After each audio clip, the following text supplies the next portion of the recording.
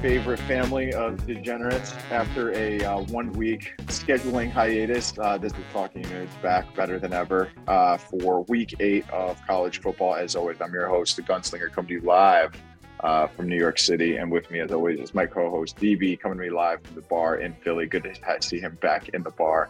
We skipped last week, but if you follow us on Twitter, that's at Talking Units. You see we posted our picks there. Over the past 2 weeks, one pod, one Twitter, myself. I went 3-1 and 2-2 over the past 2 weeks, 1-1 on the Hammers. DB went 1-3 on our last pod, but went undefeated 3-0-1 on the Twitter picks last week. Also going 1-1 on the Hammers. Brings our season total now to 9-5 on the Hammers, 24-19-3 on the year, 56% overall, 65% on the Hammers, right about where we've been over the past 5 years. DB, I'm going to ask you how you're feeling, and then we're going to hop right into the picks. I'm feeling great. Philly's buzzing right now. Let's get to it. Number 21, Cincinnati at SMU. SMU's +3. Fade the ranked, hot, undefeated team, laying a small number on the road. 23% on SMU. Crazy amount of cash, 76% of the cash. Give me SMU for the Warhammer. Great. Okay, lovely. I'm glad that we're both going SMU double Warhammer to lead this off. Only 2 bits of information I'm going to add to this. SMU 0-5 ATS in their last 5. We're going to look to course correct that. Also, SMU's homecoming game. They're going to have a rowdy crowd. I like everything about this. SMU +3.5 double Warhammer. All right, and then I'm going to do a similar game here. It's also equally disgusting. Duke at Miami. Miami's -9, 24% on Miami, 50% of the time, 50% of the cash. Good time to buy on Miami. They haven't covered in 5 straight, similar to SMU. Miami has covered 2 in a row versus Duke. Last 2 years, they were 20.5-point favorites and 14.5-point favorites. They won those games 48-0 and 47-10. I think they just have their number as a program. Give me Miami -9. Wow, Miami -9. Didn't catch this game on my radar, but love everything you said about it. Cool. Let's keep it going. I'm going to go to a marquee matchup on the West Coast. Going to talk a little UCLA, Oregon. Oregon opened up as a 4.5-point favorite, up to a 6-point favorite now. That's with UCLA catching 66% of the cash and over 70%. It's a 90% of the money line action. I think everyone's looking at this +6, +200. That's free money. I don't really like Bo Nix, but this is the gods demand it. Vegas demands that I take Oregon here, especially as the number has grown throughout the week from 5, 5.5, now up to 6. So I see it at 6 right now. I'm going to go ahead and say Oregon -6 for my second play.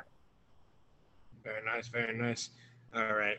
My last play, I usually don't bet against Penn State because we are in Penn State country, but we got Minnesota coming into town with 32% of the tickets and 63% of the action. Penn State coming off a tough loss versus Michigan, which I think is pretty deflating. Put the little damper on their really hot start. They look great. This just screams to me Penn State starts slow, ends up winning the game but not covering. So give me Minnesota here plus the points. I have 4.5 right now. I think that line's even grown. I could even give you 5.5. Actually, this game was on my first out list. I think it's up to 5.5. I'm willing to give that to you. Cool. All right, cool, amazing. All right, and then for me, I've only given out 2 plays so far. So the next game I'm going to go to a pretty gross one. I'm going to do a little Buffalo-Toledo matchup.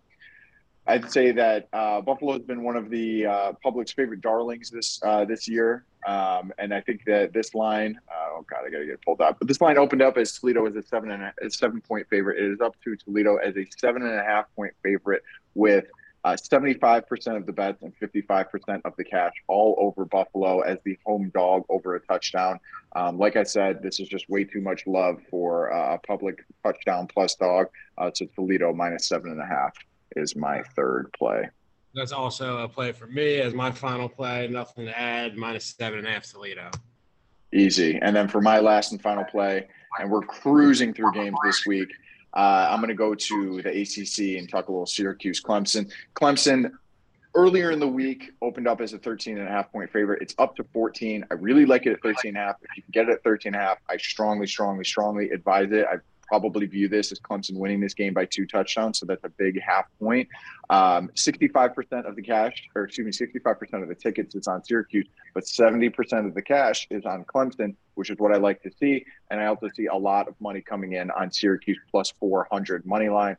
So I think this is the right buying opportunity on Clemson, right selling opportunity on Syracuse. Clemson, I'm going to give it out 14, but I strongly advise to get it at 13.5 where you can as my fourth and final play. All right, quickly, first 2 games out. First 2 games out, Texas and Baylor. For me, LSU and Eastern Michigan. Yeah, there's a lot of weird love on LSU, though, if you look at it. That's the only reason that scares me. I pulled it at the last second because there is almost 60% on it. But, I mean, that line being 2 points versus number, 7, Ole Miss, you know, like it does scream. I wish there was 35% or something like that on LSU, and then it would be an absolute slam piece. But that one did just miss. If those percentages do change closer to kick, I will probably add that. I know. I got scared away from it. Texas -6 on the road against Oklahoma State. That makes no sense. Yeah. And then Baylor, same situation. Baylor's up to like 10-point favorites now against Kansas, but you got Oklahoma last week against Kansas, so I feel like I might be a week late. So I steered clear of it this week. Kansas is so weird. I feel like every week everyone's talking about Kansas. So I'm just like to take them off my radar for a little bit. Yeah, fair enough. Last play I'm going to give here because I'm 2-0 on my Patriots picks this year. I'm going to go ahead and give out the Patriots -8 as my third Patriots play of the year to keep that undefeated streak going.